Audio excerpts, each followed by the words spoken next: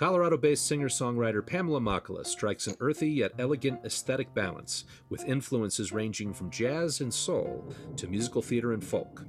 Signatures of Pamela's music include sprightly hooks, effortless vocals, subtly complex chord changes, feel-good funky grooves, and boldly vulnerable lyrics.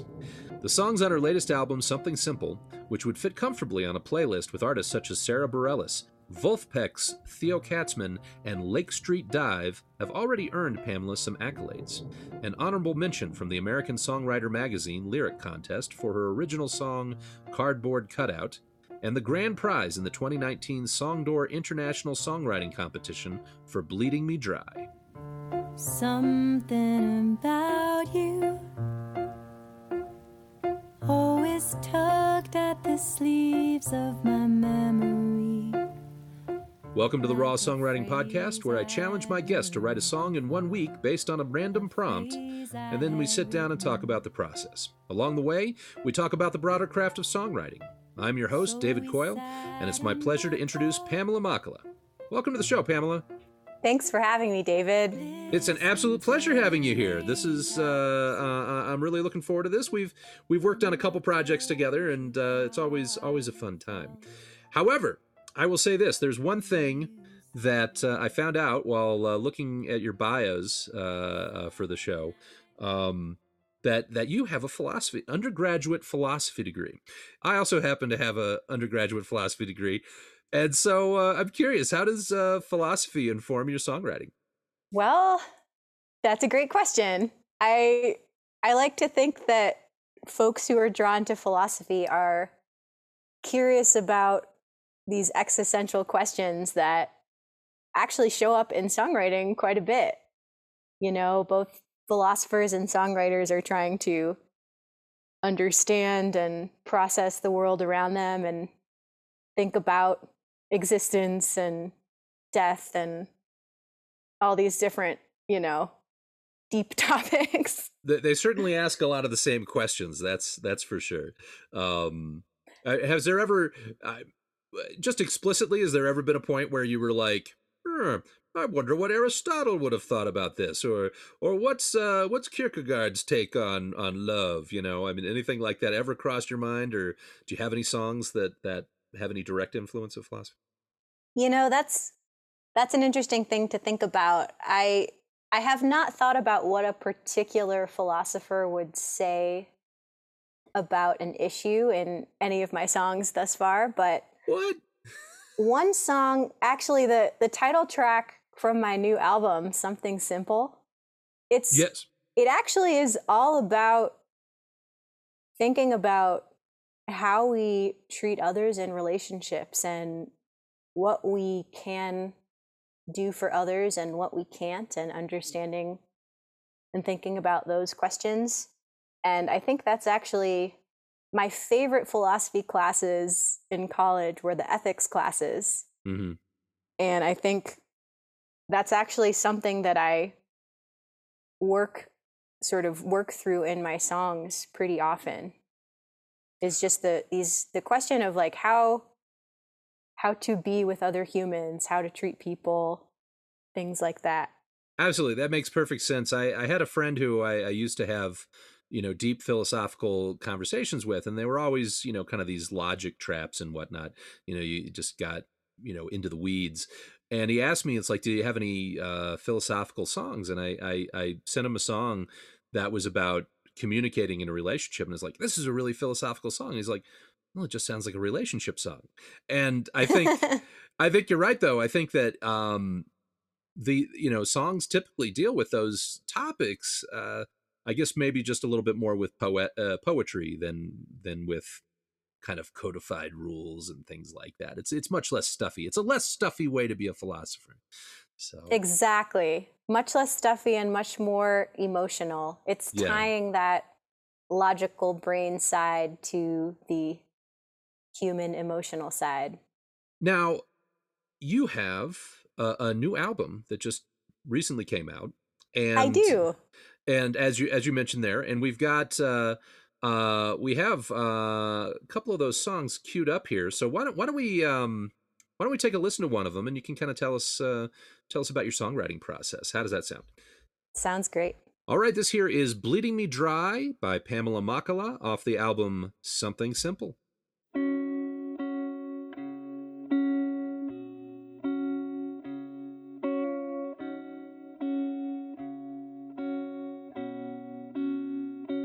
I can't do this anymore, I'm giving up. I can't take it anymore, it hurts too much. I had plans and hopes and grandiose dreams for miles, but my dreams are bleeding me dry. My dreams are bleeding me dry. Maybe I was wrong about myself. Maybe I was born to do something else. Oh, it kills me just to talk about it. 'Cause I don't know who I'd be without it. No, I don't know how much longer I can risk my heart. Am I too old? Or missing some vital part? I don't know if I'll ever be good enough. And it feels like forever I've been hanging tough. And I can't do this anymore, I'm giving up. I can't take it anymore, it hurts too much. I had plans and hopes and grandiose dreams for miles, but my dreams are bleeding me dry. My dreams are bleeding me dry. Maybe I should quit while I'm behind. Maybe you don't quit, you only change your mind. Oh, what if I changed and it don't matter like it used to? What will I do? What will I do? What will I do? I don't know. 'Cause I never loved nothing else this hard. Giving it up would be like sawing off my arm. I don't know if I'll love like this again or carry my regret until the end. But I can't do this anymore, I'm giving up. I can't take it anymore, it hurts too much. I had plans and hopes and grandiose dreams for miles, but my dreams are bleeding me dry. My dreams are bleeding me dry. My dreams are bleeding. My dreams are bleeding. My dreams are bleeding me dry.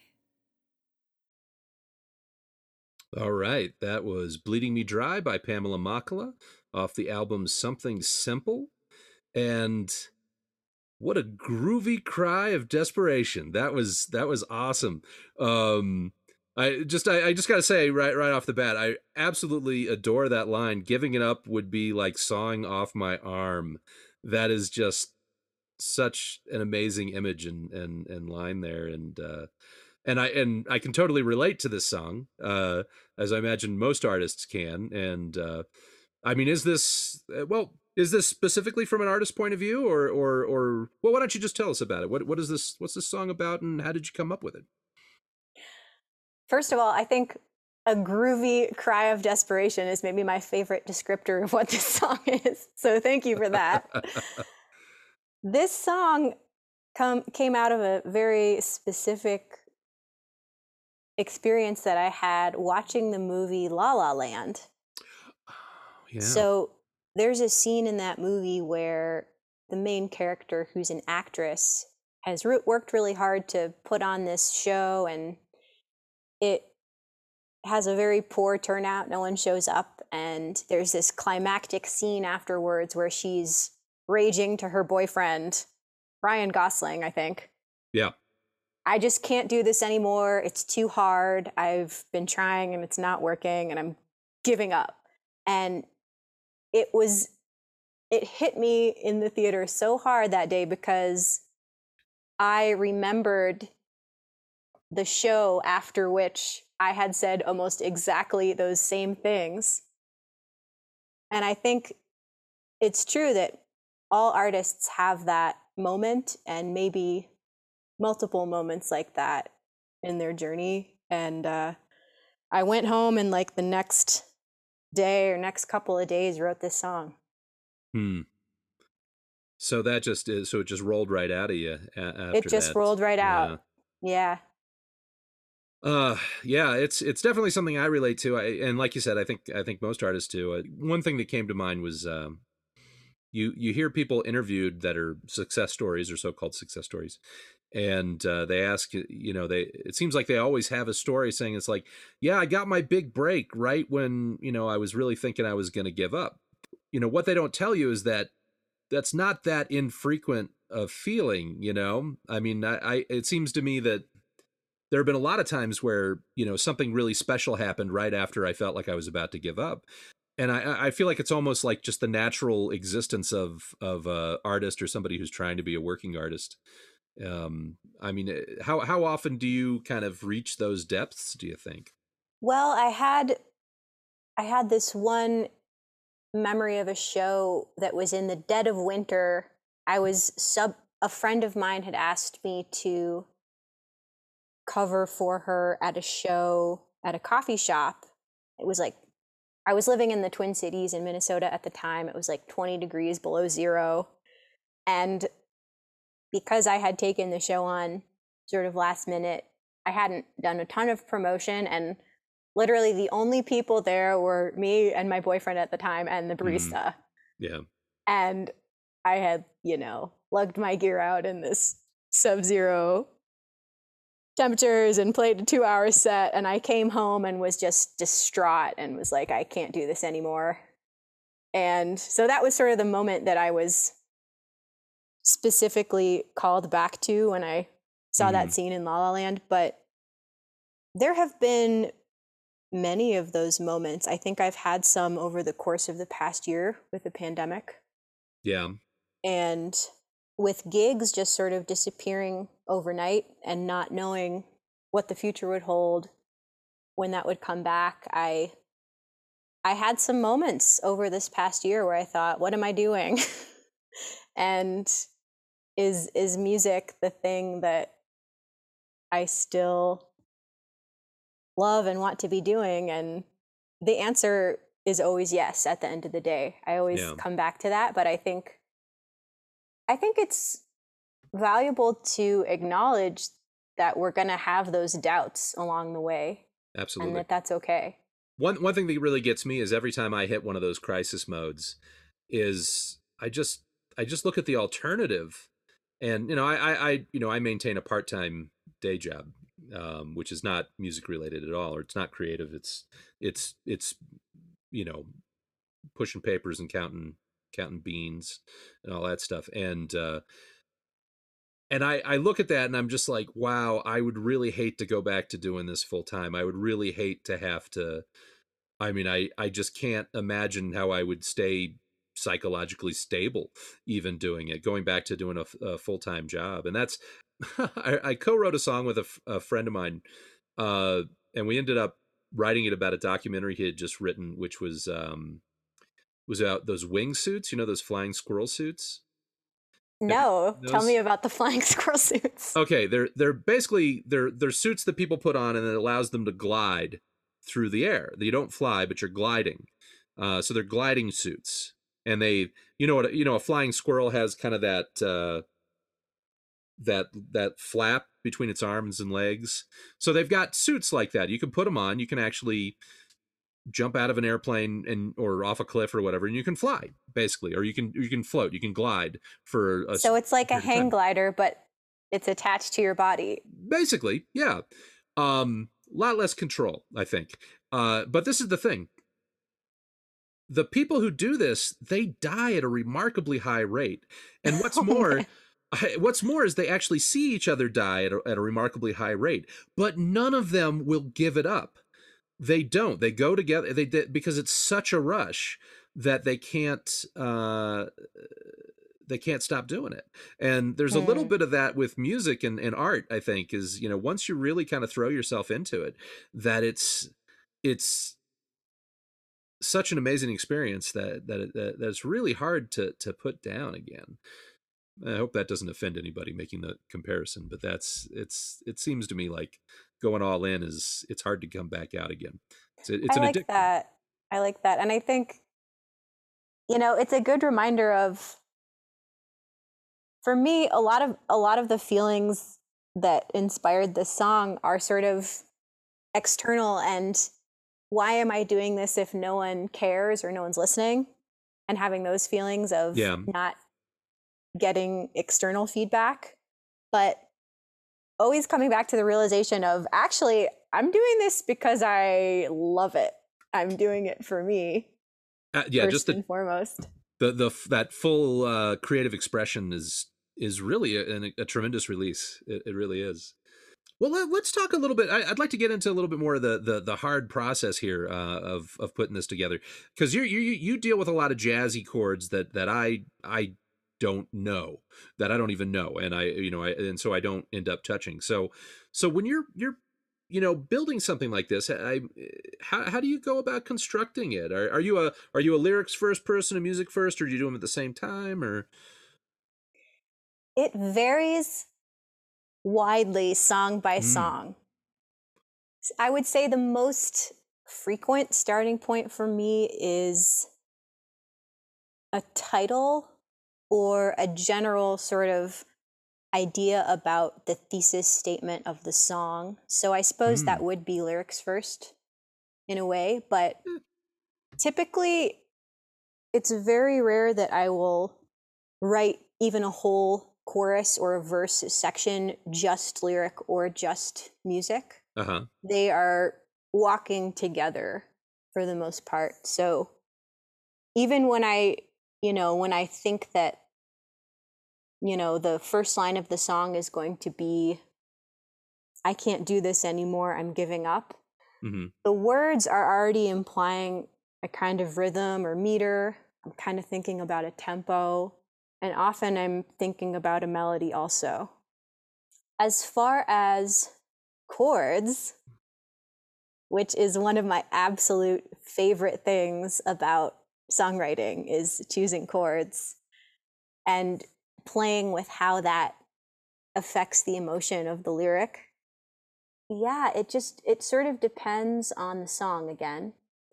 And if I'm trying to write something a little bit more poppy and in the box, I will stay away from the jazzier chords for the most part and keep it a little more diatonic. But I love the palette that you can get when you add seventh chords and nines and fun color tones.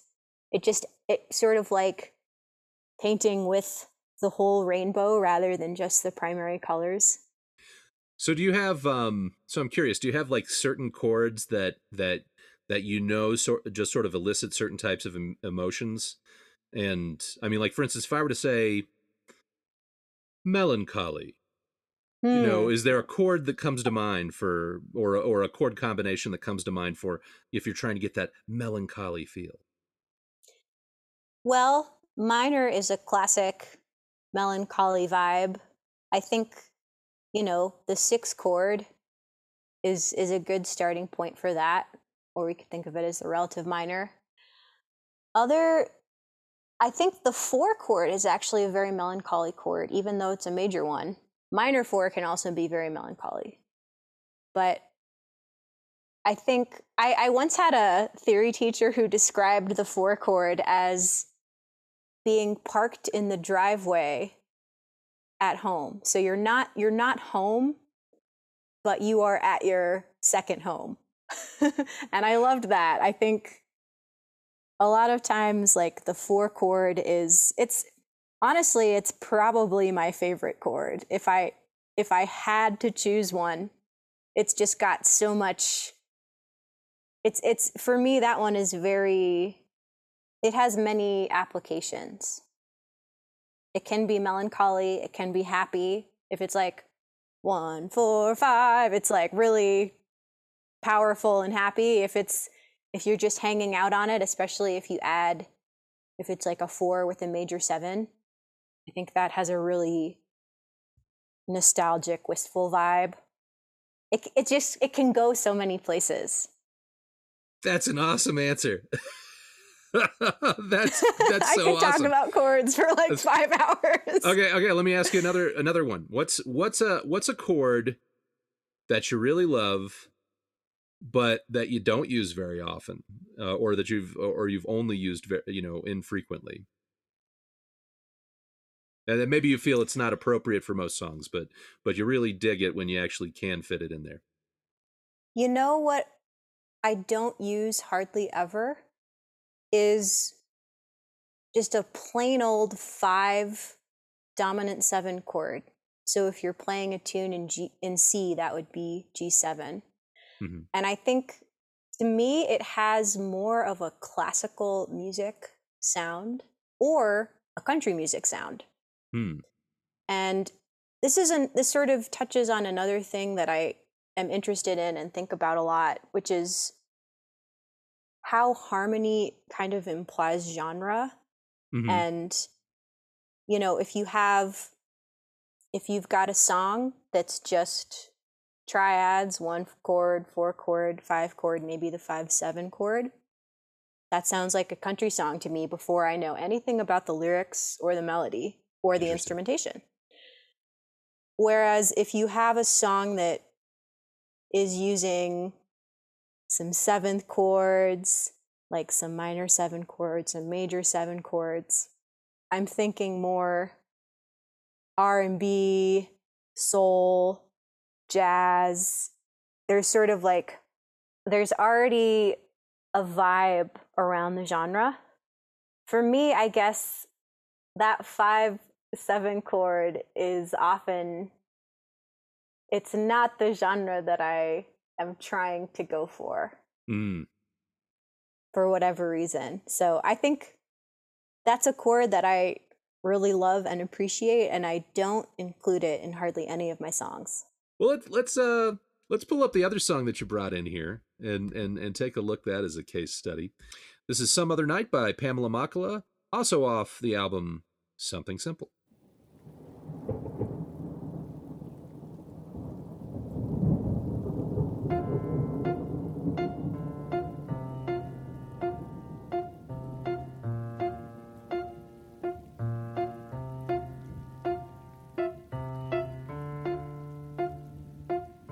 Something about you always tugged at the sleeves of my memory, like a phrase I'd heard before, a phrase I had written. So we sat in my car, listening to the raindrops, and I told you how I felt, and you said, maybe some other night, maybe some other night, maybe some other night when the streets are dry and the time feels right. Gotta be up early to catch that flight. But I knew there wouldn't be another night.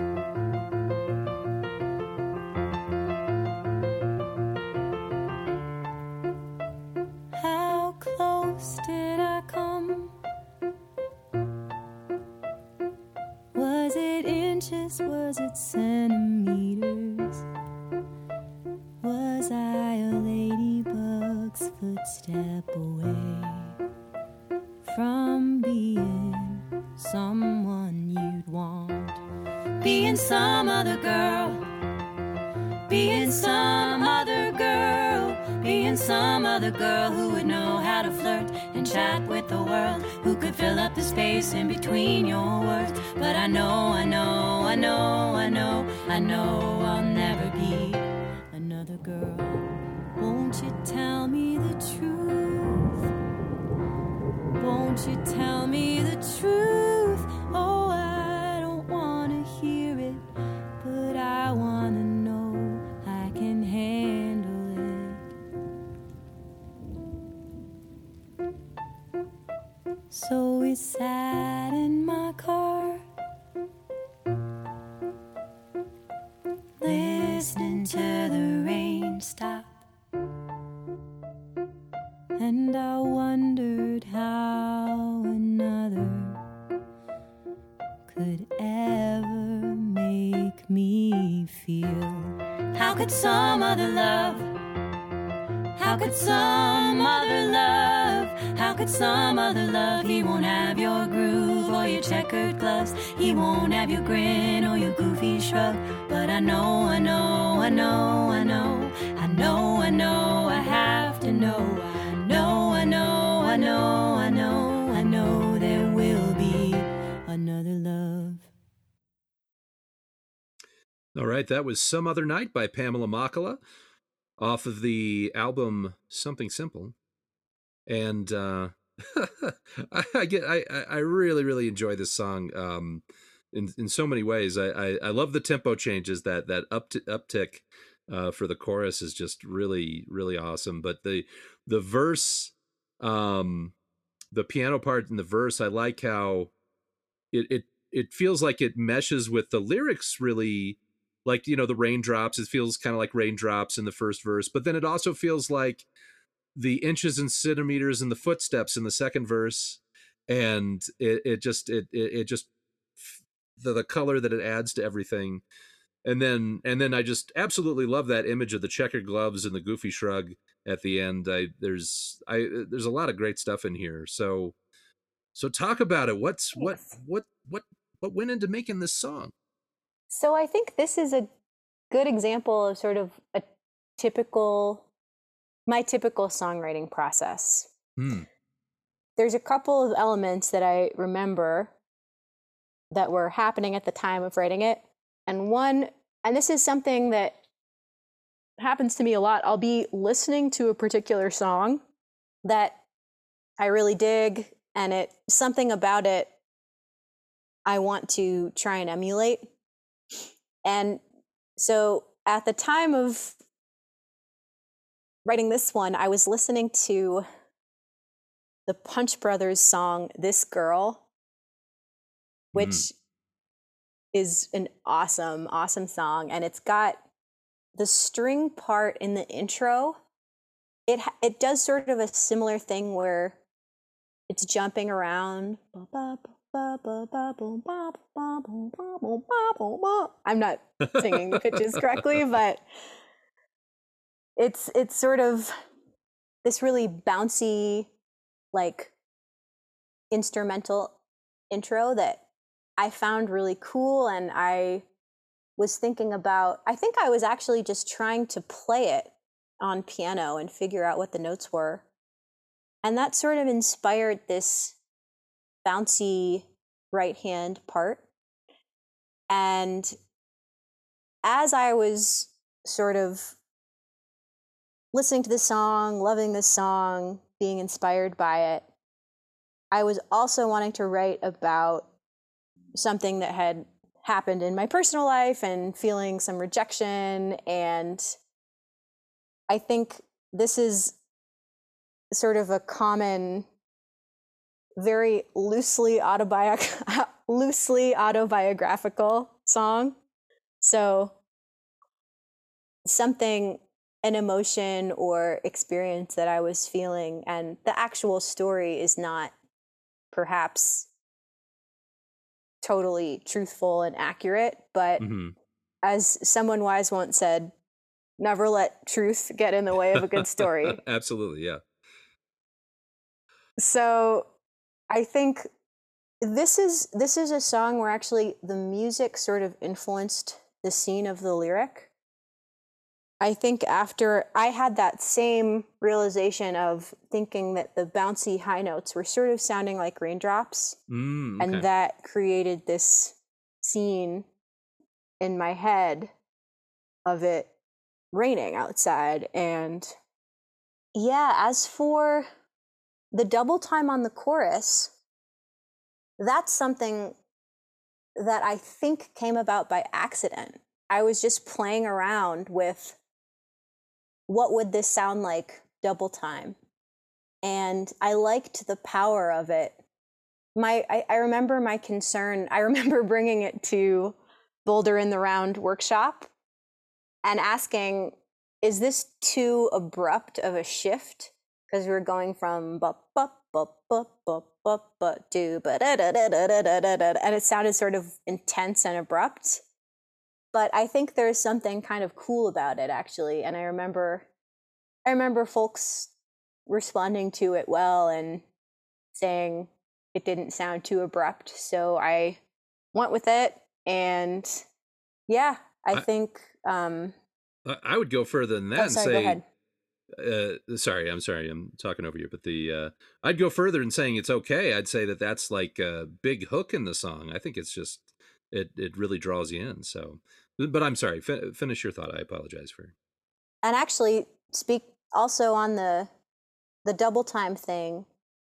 This is another thing that I think about a lot, is just how important rhythm is in everything, and how everything really boils down to rhythm. Even pitch is a certain vibration. It has, every pitch is a rhythm. Very true. Everything is rhythm. We are rhythm.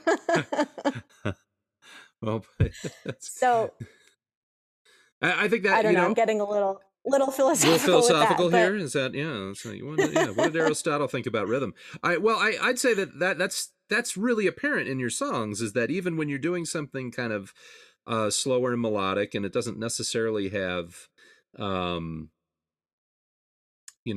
like even percussion or anything like that. I mean, it feels, I guess a piano is a percussive instrument, but that it really feels like there is a sense of rhythm in what you're doing, and I know I really do appreciate that in your stuff. Thanks. Yeah, it's something I like playing with a lot, and even the effect of having a chord that lasts for 4 beats and having a section where all the chords are lasting for 4 beats, and going to a different section where the chords are lasting for 2 beats or the chords are lasting for 8 beats. We don't necessarily consciously know, oh, now the chord is happening for this many beats, but we feel that change emotionally. Yeah. And I think that, anytime you have a double time of a melody you've heard earlier, suddenly it's urgency, the emotion is like, shit is going down. Yeah.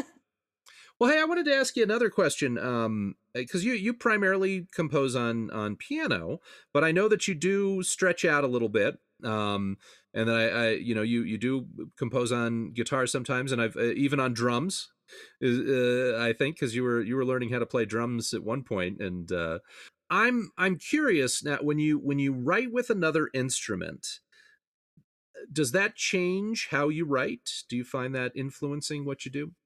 Definitely. I've actually written on guitar more in this past year than in the previous 33 years of my life. One thing that I have come to realize is that I think holding a vibrating box of wood to your chest is very soothing.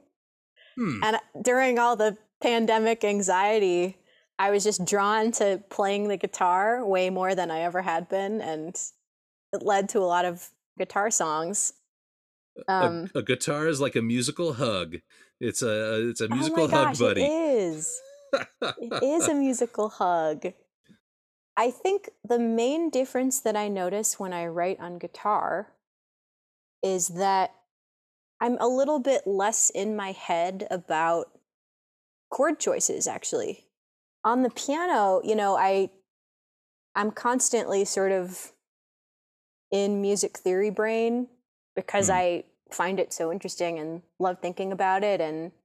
But I think it can be an obstacle sometimes. I have the certain chords that I like, and if I went here, I can go there. And I've probably done that 5 times before in 5 other songs. But on guitar, because I don't always know exactly what note or chord I'm playing, I find it's easier to sort of write from this intuitive place and just think, oh, that sounds cool, and intentionally try to not figure out what it is exactly. It's a little bit more, I feel a little bit more in my beginner mind, so the possibilities are more open.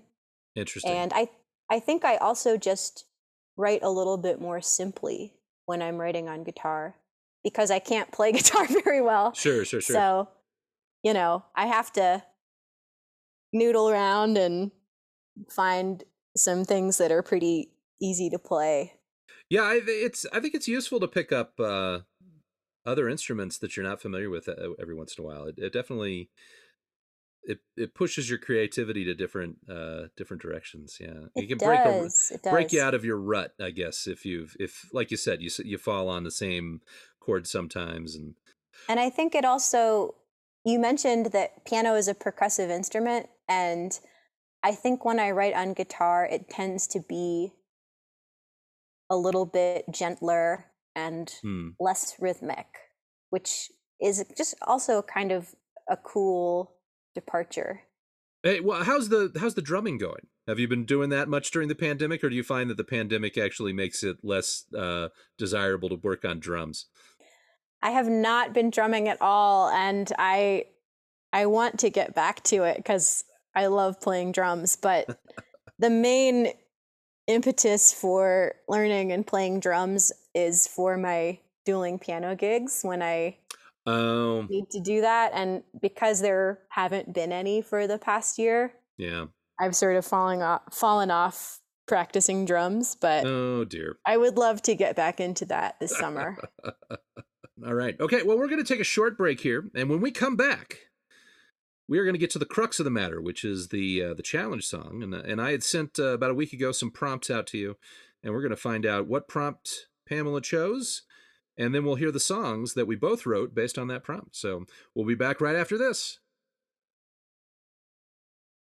Welcome back to the Raw Songwriting Podcast. I am interviewing Pamela Makala, and we're having a grand old time here. But we're going to get to the crux of the matter. About a week ago, Pamela, I sent you a list of random prompts for you to choose from that we would each write a song based on.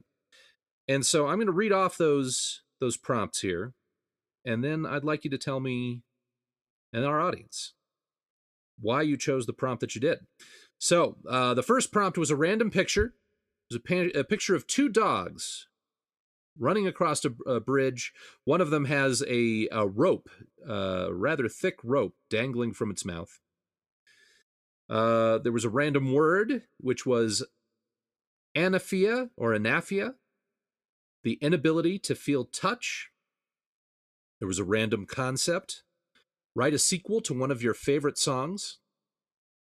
There was a random question, do you have a nightmare travel story? And then there was Timmy Reardon's fearless prompt for that week, which was inside a shoebox, which includes a picture of what looks to be a tiny humanoid person being spooned by a gerbil. And there's a little bit of light coming through the box. So Pamela, which prompt did you decide to go with? I chose inside a shoebox. All right. Were there any of the other options that tempted you, or did you just know right off the bat that was the one you were going to go with? I suspected I was going to go with the shoebox one right off the bat because it made me feel the most emotionally. I was also really intrigued by the picture of these two dogs on the bridge, but I didn't know exactly what song would come out of it. I was reminded of Homeward Bound. Remember that movie? Oh yeah, yeah. But you decided to go with Inside a Shoebox, and But yeah, I went with shoebox. so what was it that inspired you about that one? I mean, you said it made you feel. It seemed to have a lot of directions it could go. So Okay. I loved the little picture of the gerbil, squirrel, whatever it is, spooning the little kid with the hole and the light coming in. And I just thought there's a lot of things that could be inside of a shoebox. It seemed rich as a prompt. Well, let's listen to what resulted from that prompt. So this here is called Shoebox by Pamela Makala. It is her challenge song for this week.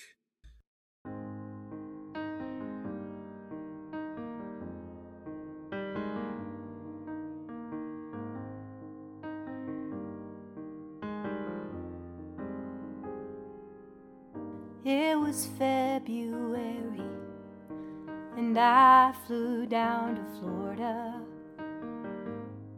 to help Mom clean out your house. I stepped into a room still full of familiar furniture, but it felt empty somehow. The long kitchen table where we'd always played cards, the stubborn sliding door to let the dogs out to the yard. Book by book I went through your shelves and came across a shoebox with a story to tell. Some things I only learned after you'd passed. So much I never even thought to ask. Bits and pieces of you, tales I never knew, inside of an old shoebox. Inside of an old shoebox.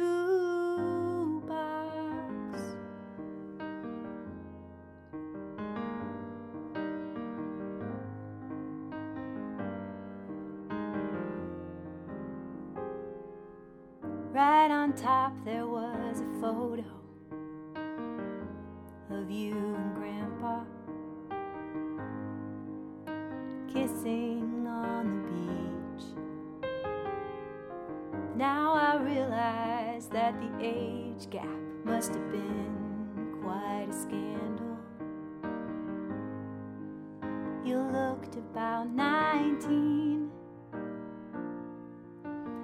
You and your sisters with the childhood collie, a folded up letter from your oldest friend Molly, thanking you for being at her side in the days after her daughter's suicide. Some things I only learned after you'd passed. So much I never even thought to ask. Bits and pieces of you, tales I never knew, inside of an old shoebox. Inside of an old shoebox. You lived a whole life before I was born, and I'm grateful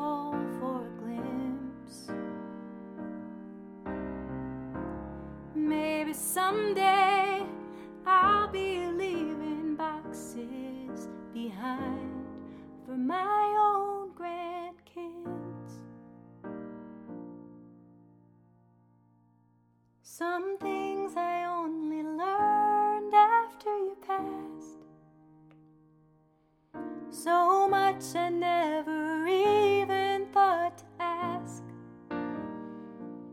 Bits and pieces of you, tales I never knew, inside of an old shoebox, inside of an old shoebox.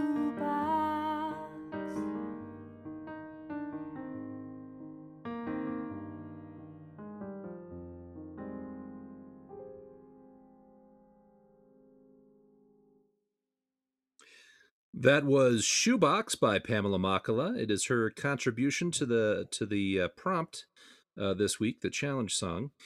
And wow, what a sweet song. And but at the same time, not too sweet. I mean, you've got a little bit of one of the things that hit me really hard was the thanking you for being at her side in the days after her daughter's suicide, and just there's so many rich details in this song, and bits of nostalgia. It's a really wonderful song. Thank you for writing it. Do you want to? Thank you for inspiring it. Oh, you bet, absolutely. Well, why don't you tell us a little bit more of the nitty gritty details and how you put this together this week? So my first step when writing from a prompt lately is to sort of spend maybe 10 or 15 minutes just doing some free writing, doing some journaling about whatever it is, and in this case, shoebox, and thinking about, like we were chatting about before, it can go in a lot of directions. I thought, it can be a shoebox that has shoes in it. You can store a lot of memorabilia in a shoebox, and going down that path of thinking about old letters and photos and things, I was reminded of, again, sort of like we were talking about with Some Other Night, there was sort of a kernel of relevant, like, personal experience. My grandma passed away last January, and I did fly to Florida and help my mom and grandma's sister go through some of her books. And there were, in fact, I ended up finding notes from friends and little sort of mementos that it was really interesting to sort of get that perspective. And it made me think a lot about relatives and loved ones, like after they've passed away, sort of through their belongings.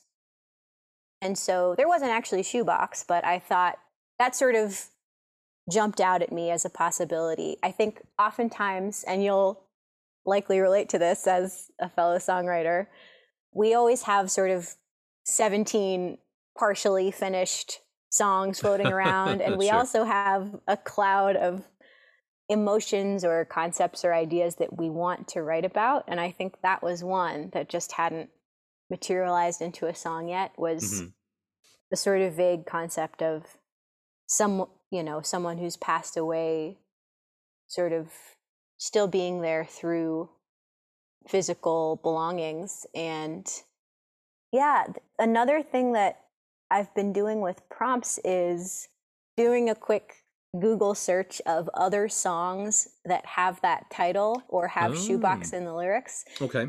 Because I'm always sort of looking for an angle that hasn't already been written about. Yeah. Thinking about, all right, so I happened across like a Bare Naked Ladies song about shoebox full of lies. And there was a country song by Chris Young of sort of a more straightforward, mama told me to, keep these photos in a shoebox and one day I'll have all these wonderful things to look back on. And I thought a shoebox of someone's, finding a shoebox of someone else's sort of, it seemed fresh. And so I just kind of like took that idea and ran with it. And I think again, I was doing some free writing about, some memories and setting the scene and things, that much of that turned into the verse. And then I think the first section to solidify was the chorus, which is often the case. I think Sure. I like, especially, I mean, not all of my songs have choruses. Sometimes it's a little bit more of an AABA type Sure. of format, but I think, yeah, knowing what the main statement is really helpful for fleshing out the verses and the bridge. And so the construction kind of went chorus, and then verse 1, verse 2, then bridge. Something interesting here that you did both in this song and in Bleeding Dry, which, it's not, I mean, people do it, but not everybody writes pre-choruses, which is, a kind of a distinct section that transitions between the verse and the chorus. And I'm just, what are your feelings? Do you have thoughts on pre-choruses? Is that something that you latched on too early when you were starting songwriting, or did you develop into using those? I love pre-choruses, and I don't think I did write them into my earliest songs, but somewhere pretty early on in the process. Yeah, I have a tendency to sort of get bored of verses, but sometimes I have more to say than will fit in those initial 4 lines. Yeah. So I think for me, the pre-chorus is sometimes just a way of extending the verse and setting up the scene, but with new musical content. Mm-hmm. And I also like the flexibility of the pre-chorus. So sometimes, you can have a pre-chorus coming out of your first verse and before your first chorus, but not between the second verse and second chorus. Or sometimes it'll be shorter the second time around. I find them to be very flexible. And I think mostly it's just about being able to say everything you need to say in the verse, but keeping a fresh feeling of introducing a new element. Very cool. I like that. I like the thought there that the pre-chorus is a little bit more malleable, perhaps, than the verse itself, and it gives you that flexibility. That's interesting. Yeah. Can I I mean, I tell have you? a few pre-choruses, but not. I don't think I don't use them very often, and it makes me listening to this makes me think, I should try that a little bit more. Oh, I love a pre-chorus. Not as much as I love a good bridge, but Yeah. Can I share with you one of my all-time favorite pre-choruses? Absolutely. Yeah. Firework by Katy Perry, I think, has the best part of the song is the pre-chorus. You get that stair step rising. Oh, can you sing a little bit for me? I'm trying to remember what it is. You just gotta ignite the light. Oh, yeah.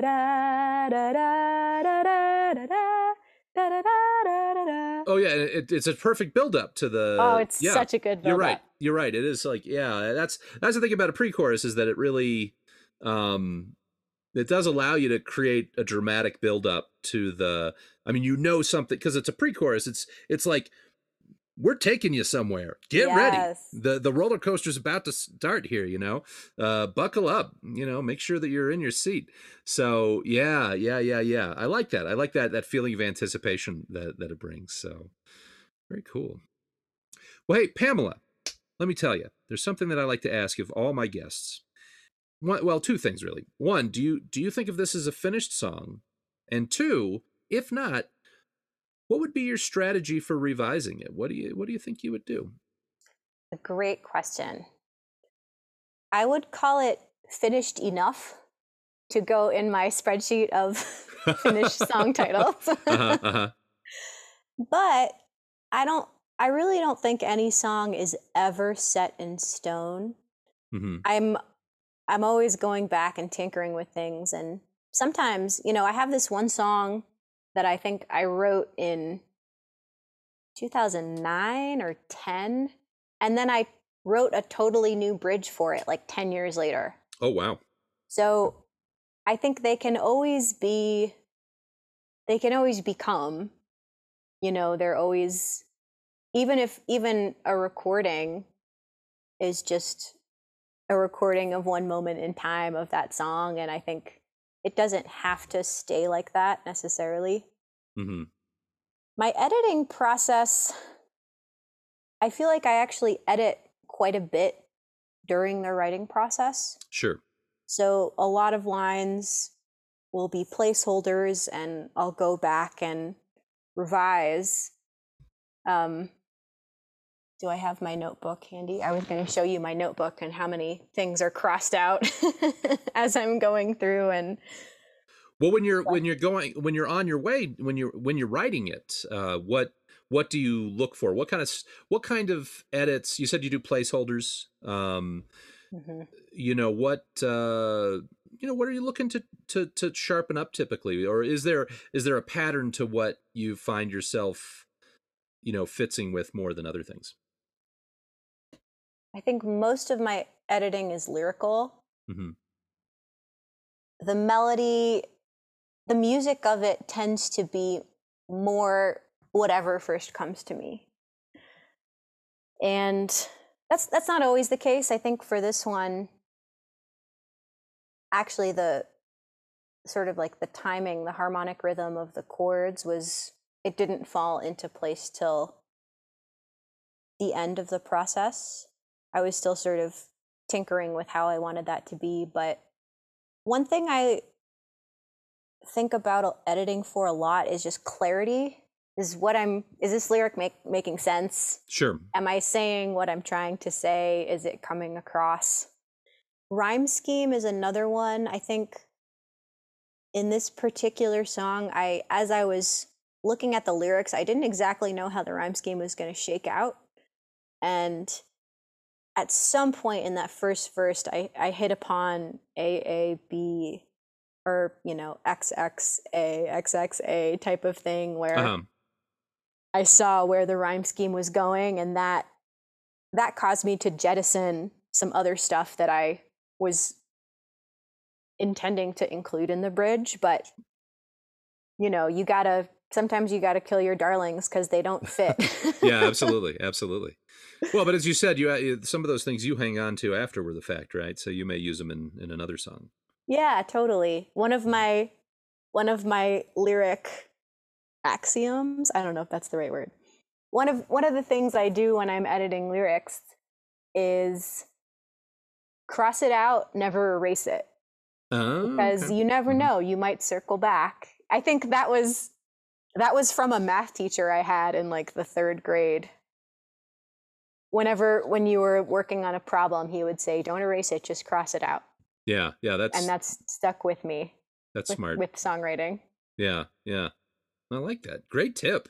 Great tip. Yeah, Right? there was I think it was Nicole Wagner. I did a co-write with her recently, and she likes to use parentheses. She'll Mm-hmm. she'll put in parentheses an alternate way of doing the song, and she keeps it in. I think she keeps it in her lyric sheets.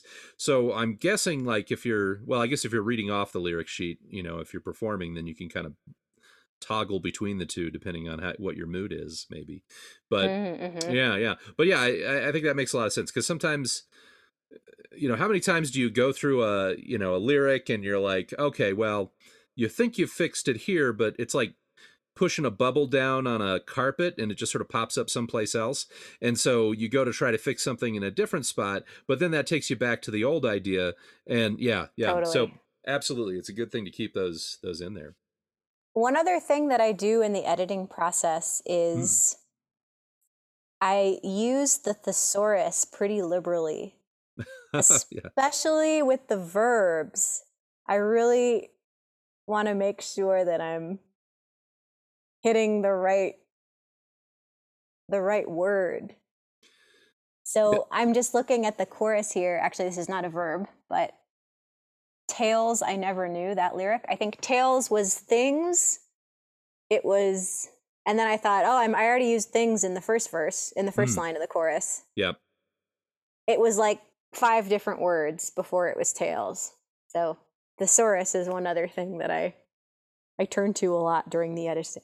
Do you process. actually have a physical thesaurus that you flip open the pages, or do you just go online and say synonym for this? Or I use thesaurus.com, but Yep. I do have a well-loved paper rhyming dictionary, and I sort of have been interested in getting a paper thesaurus because it's nice to not have to go online.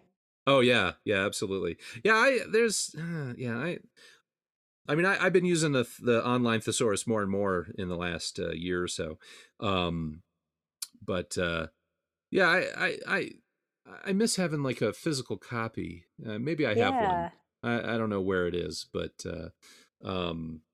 there's also there's an element of serendipity that you don't get when you're looking online, because it'll give you exactly what you want and not much more. Whereas if you're flipping open a page, you might accidentally stumble upon a completely different word that Absolutely somehow inspires you. And all right, well, I think I'm gonna play my song, my contribution to the prompt this week. Awesome. I don't know. For the last 3 weeks, I've had the same, or for the last several guests, I've had the same caveat. I've been doubling up on writing songs during the week because, I had a whole bunch of cancellations or postponed interviews in March. So in April, I've been doubling up trying to get my buffer back to normal, and I feel like I've been rushing a lot of this stuff. So, nevertheless, so this was mostly written yesterday. And this was while I was still under the influence of the second dosage of my Pfizer vaccine. Wow, you're a champ writing during that. I was feeling better, but I actually, normally I record the same night that I'm writing it, but I was totally out of gas when I got this written, so I had to do it this morning. But yeah, okay, this here is Stood Up Again by yours truly, David Coyle. This is my contribution to the challenge this week, and here we go.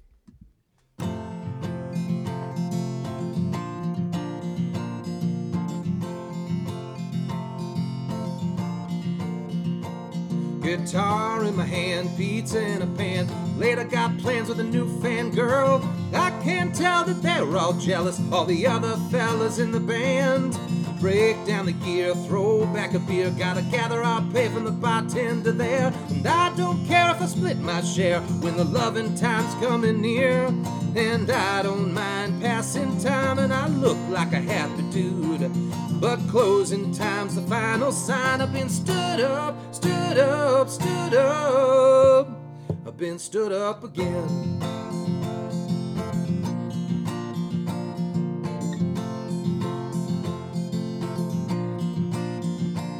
I see bumblebees, harmonies, and which one of these will they notice me? Try a little tenderness, it's best swipe right if you please. Pick out a day, pick out a place. At the Shea Cafe we'll meet face to face. Take that table, the first one available. All things come to those who wait. And I don't mind passing time, but I'm not in the texting mood. I read your lines, my mood declines. I've been stood up, stood up, stood up. I've been stood up again. Oh yeah, stood up again. Oh yeah, stood up again. Hey baby, I go into work, I'm told not to flirt, cause I can't be sure if they will return it. But my manager wears a ring on her finger, yet her dinner offers are assured. I arrive once more to knock on a door, but I wonder if I even should. I wait outside, away my pride, all the coulds and all of the woods. Before I'm done, she calls my phone and says the news ain't good. The husband's home, you'd best be gone. I've been stood up, stood up, stood up. I've been stood up again. Oh yeah, stood up again. Oh, stood up again. Oh baby, yeah. Stood up again. Yeah, yeah, baby. Stood up again. Oh, stood up. Stood up again. I've been stood on, then stood up again. Yeah, yeah, yeah.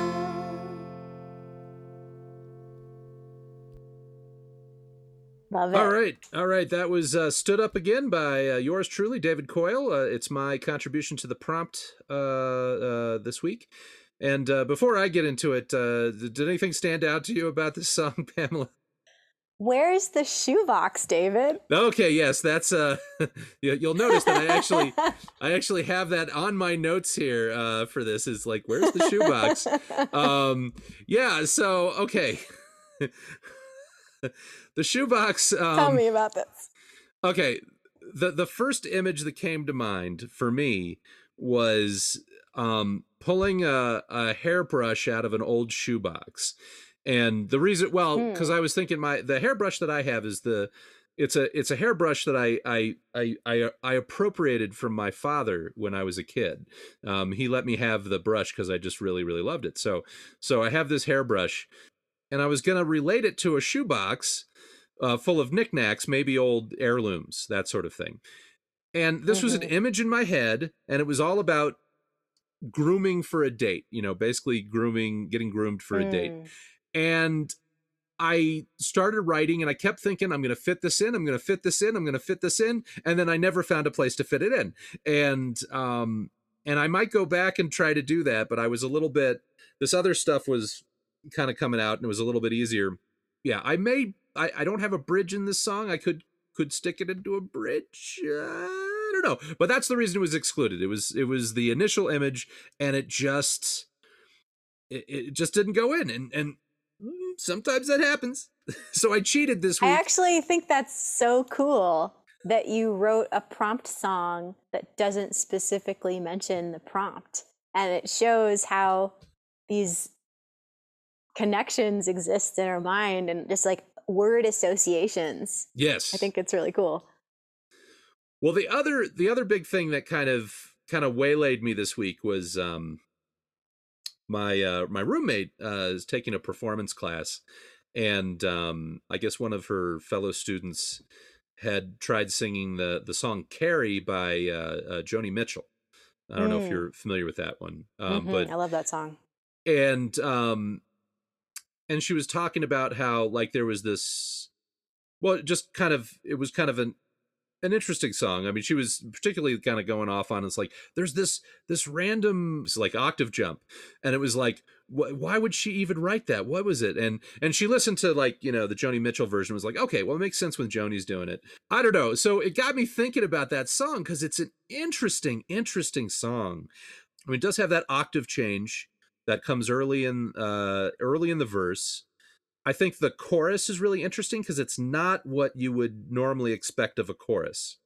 Usually like a chorus is like a bumper sticker, and hers is like, "Carrie, go get your cane and I'll put on some silver," which is those are great lines, but it's I would be worried about writing something like that. But the other thing about Joni Mitchell, God, and I hate comparing. The song was inspired by Joni Mitchell, but in no means am I trying to measure up to Joni Mitchell. But I want to put that out there. But the other thing about Joni Mitchell is that a lot of the great songwriters, whether it's like Dylan or maybe Elvis Costello or whoever, they tend to cram a lot of words into a small area, and Joni Mitchell also does it. She crams a lot of syllables and a lot of words into small parts. But the difference between her and somebody like Elvis Costello or Bob Dylan is that her voice is so remarkable, and her phrasing, she puts so much, I mean, she figures out the phrasing that it somehow works. And so when I was sitting down writing this, there were a couple things that I wanted to do. One is I wanted to put in an octave leap. I wanted to cram a bunch of words in there and see if I could fix it through phrasing. Ideally, I wanted to come up with the same kind of imagery that she did, and I utterly fell flat with that. That's for sure. Part of it was because while I was doing my research, I put together a Joni Mitchell station on Pandora, but it was also playing like Cat Stevens, and so there was like a Cat Stevens song that totally got me, and it was like, okay, well, I'll fit that in there too, and so. So anyway, those are kind of like the elements that were going into it. Yeah, I guess the other thing was that Joni Mitchell, her story was pretty autobiographical. So I was thinking, well, I got to put in something, autobiographical here. Trouble is that my world is not quite as interesting as Joni Mitchell's. She had the story behind that song, as interesting as the song is, sounds like it's actually a more interesting story even beyond the song. Whereas my life is less interesting than what's in this song. But I tried to do some autobiographical stuff here with a little bit of embellishment. That's basically what's going on in this song. Nice. Now that you mentioned the Cat Stevens influence, I can hear that in there for sure. Yeah, the first line, guitar in my hand, pizza in a pan, and that's like from, I can't think of the actual name of the song. It's like, I can't let it in, I can't tell it, I gotta let it out. So that's kind of taken that a little bit. I mean, hopefully, I think that these are, these kind of touch on those things, but I think they take them in different directions. So I don't think they're like a slavish copy of any sort. I really like the rhyme scheme you have going on in the verse, like guitar in my hand, pizza in a pan, and then 2 lines, and then the last line rhymes again with that first. That's super cool. Oh, thank you. Yeah, I kind of feel like, and do I keep that throughout? I often tend to drop my rhyme schemes throughout songs. Yeah, you keep it throughout. We got bumblebees, eHarmonies. That was really clever. Yeah. And then please, yep. Okay. Well, I have to ask, is the last verse based on a true story?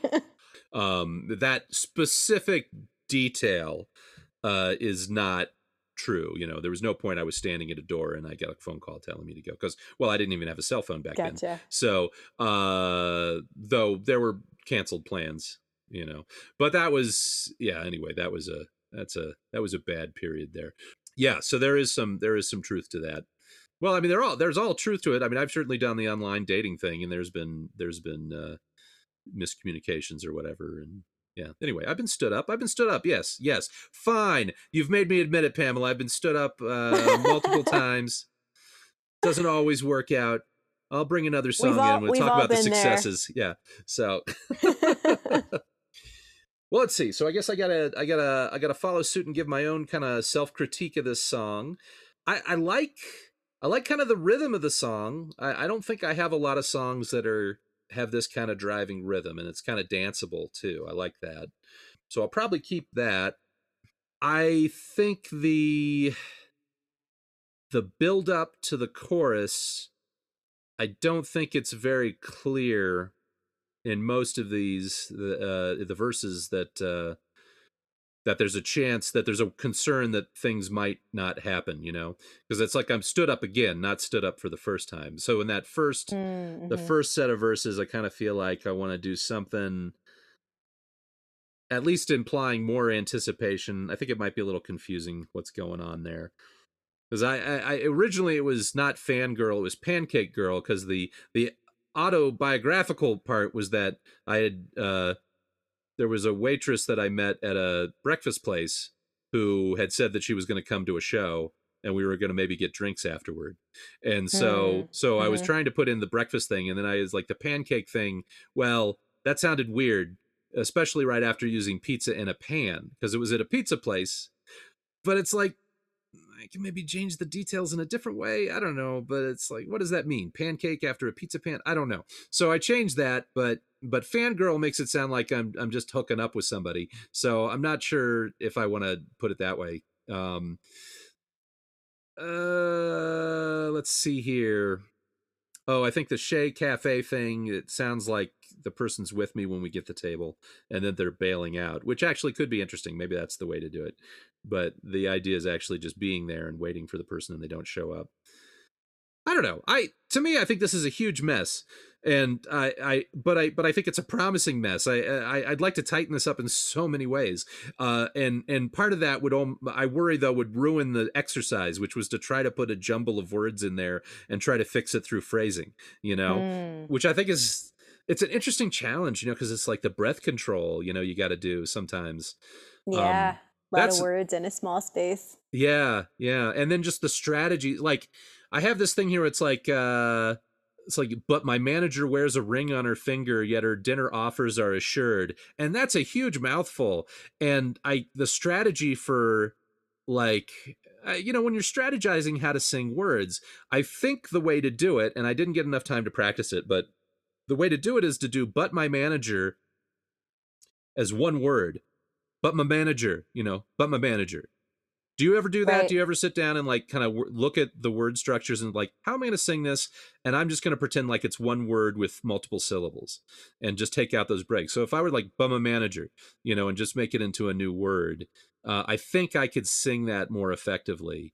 I originally had supervisor in there and that was insane. So I think usually when I have a spot that feels like a couple too many syllables, I'll look for a synonym that has fewer, like "but my boss." yeah, But I understand, like, if the intention is to have more syllables in there and deliver them quickly, that's cool too.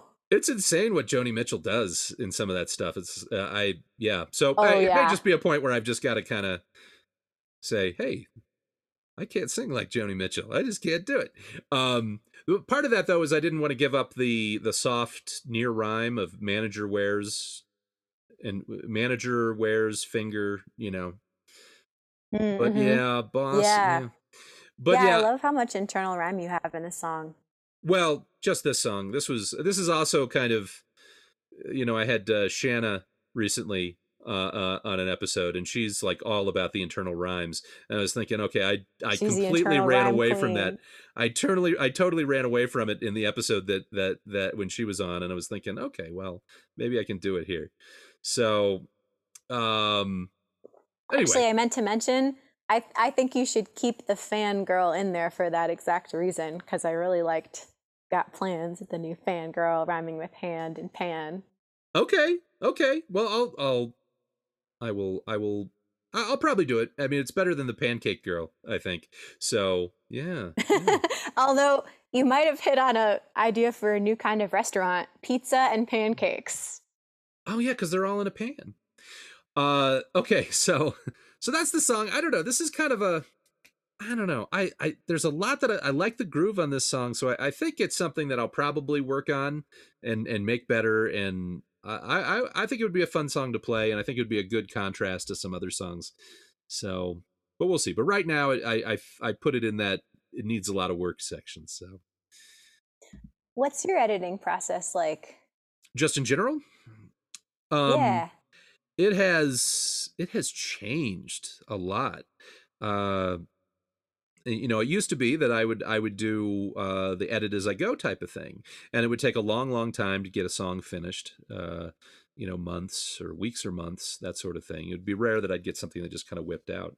About 4 years ago, I started doing my song a day January thing, and Yeah. that became more of a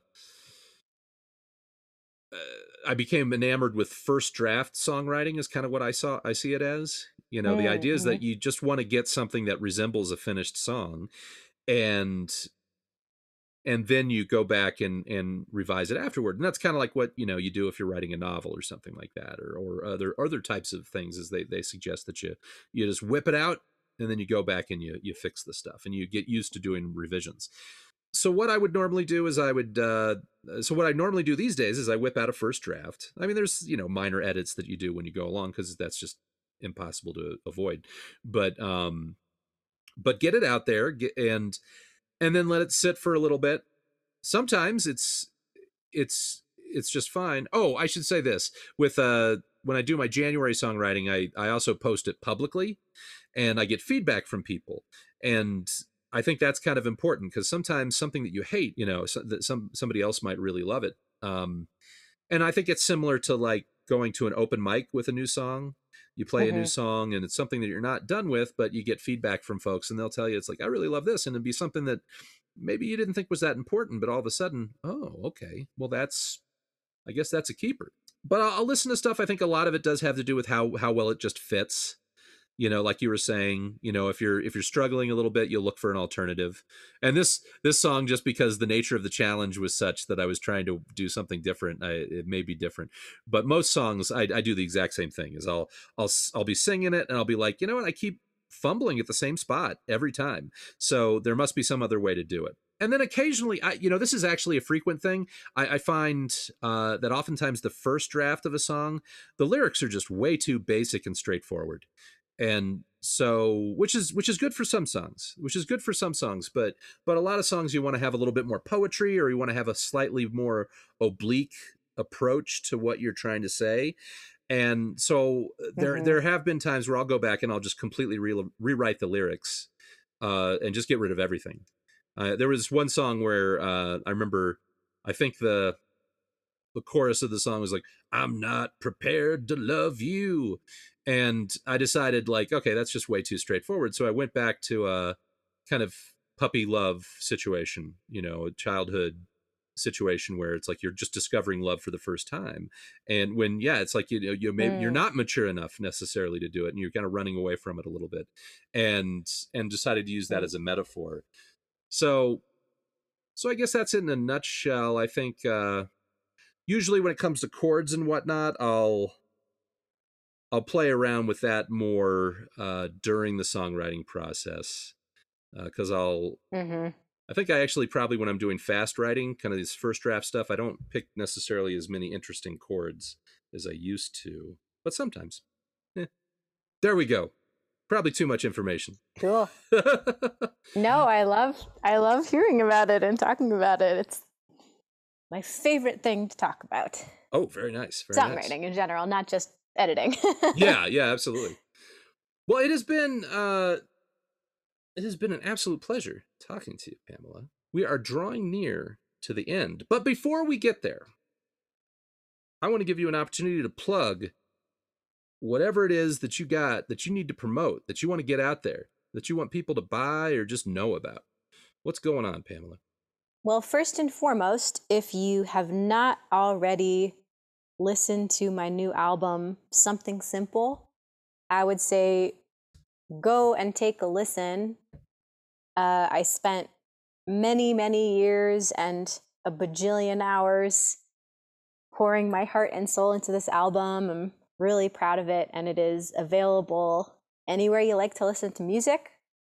Spotify, Apple Music, Bandcamp. If you really dig it, you can order a physical copy, the CD, or buy it from my Bandcamp, which is just pamelamakala.bandcamp.com. The other thing that I would like to plug, and it is upcoming, I don't have a set date for it, but I am intending to launch a Patreon in the not too distant future. So if you are someone who enjoys exclusive behind the scenes kind of content, I will be posting a bunch of unreleased songs and blog posts and things like that on my Patreon. So keep an eye out for that. I will be announcing it on my socials and website, which is all, again, just pamelamakala.com and /@ Pamela Makala on all channels. If you need help spelling that, I can't help you. No, just kidding. It's Machala. All right, and we'll have that in the description of the. It'll be the name of the episode. So just look at the name of the episode. Just look at the name of the episode, and I'll have a link to your website as well. So perfect. Well, once again, thank you, Pamela. This has been an absolute pleasure. Thank you so much for having me, David. It's been just a delight. Okay, and I'm actually not sure who next week's guest is going to be, so we'll be on the lookout, though. I'll probably have prompts posted for next week's episode by the time we actually post this episode. And when we do post those, I do encourage you to play along. Please pick a prompt, write a song, and then post it as a comment for an episode. Or you can tweet me at David L. Coyle. Or if you want to, you can send an email to me at rawsongwriting@gmail.com. And that could be about a new song that you wrote, or you could have questions about any of the guests or about me, or if you happen to be a singer-songwriter who is passionate about the craft of songwriting and you think this might be the right kind of show for you, then shoot me your EPK as well. If you've enjoyed this week's episode, please consider contributing to the program via Venmo at Dave Coyle or paypal.me/Dave Coyle. In the meantime, keep your songwriting raw and riveting.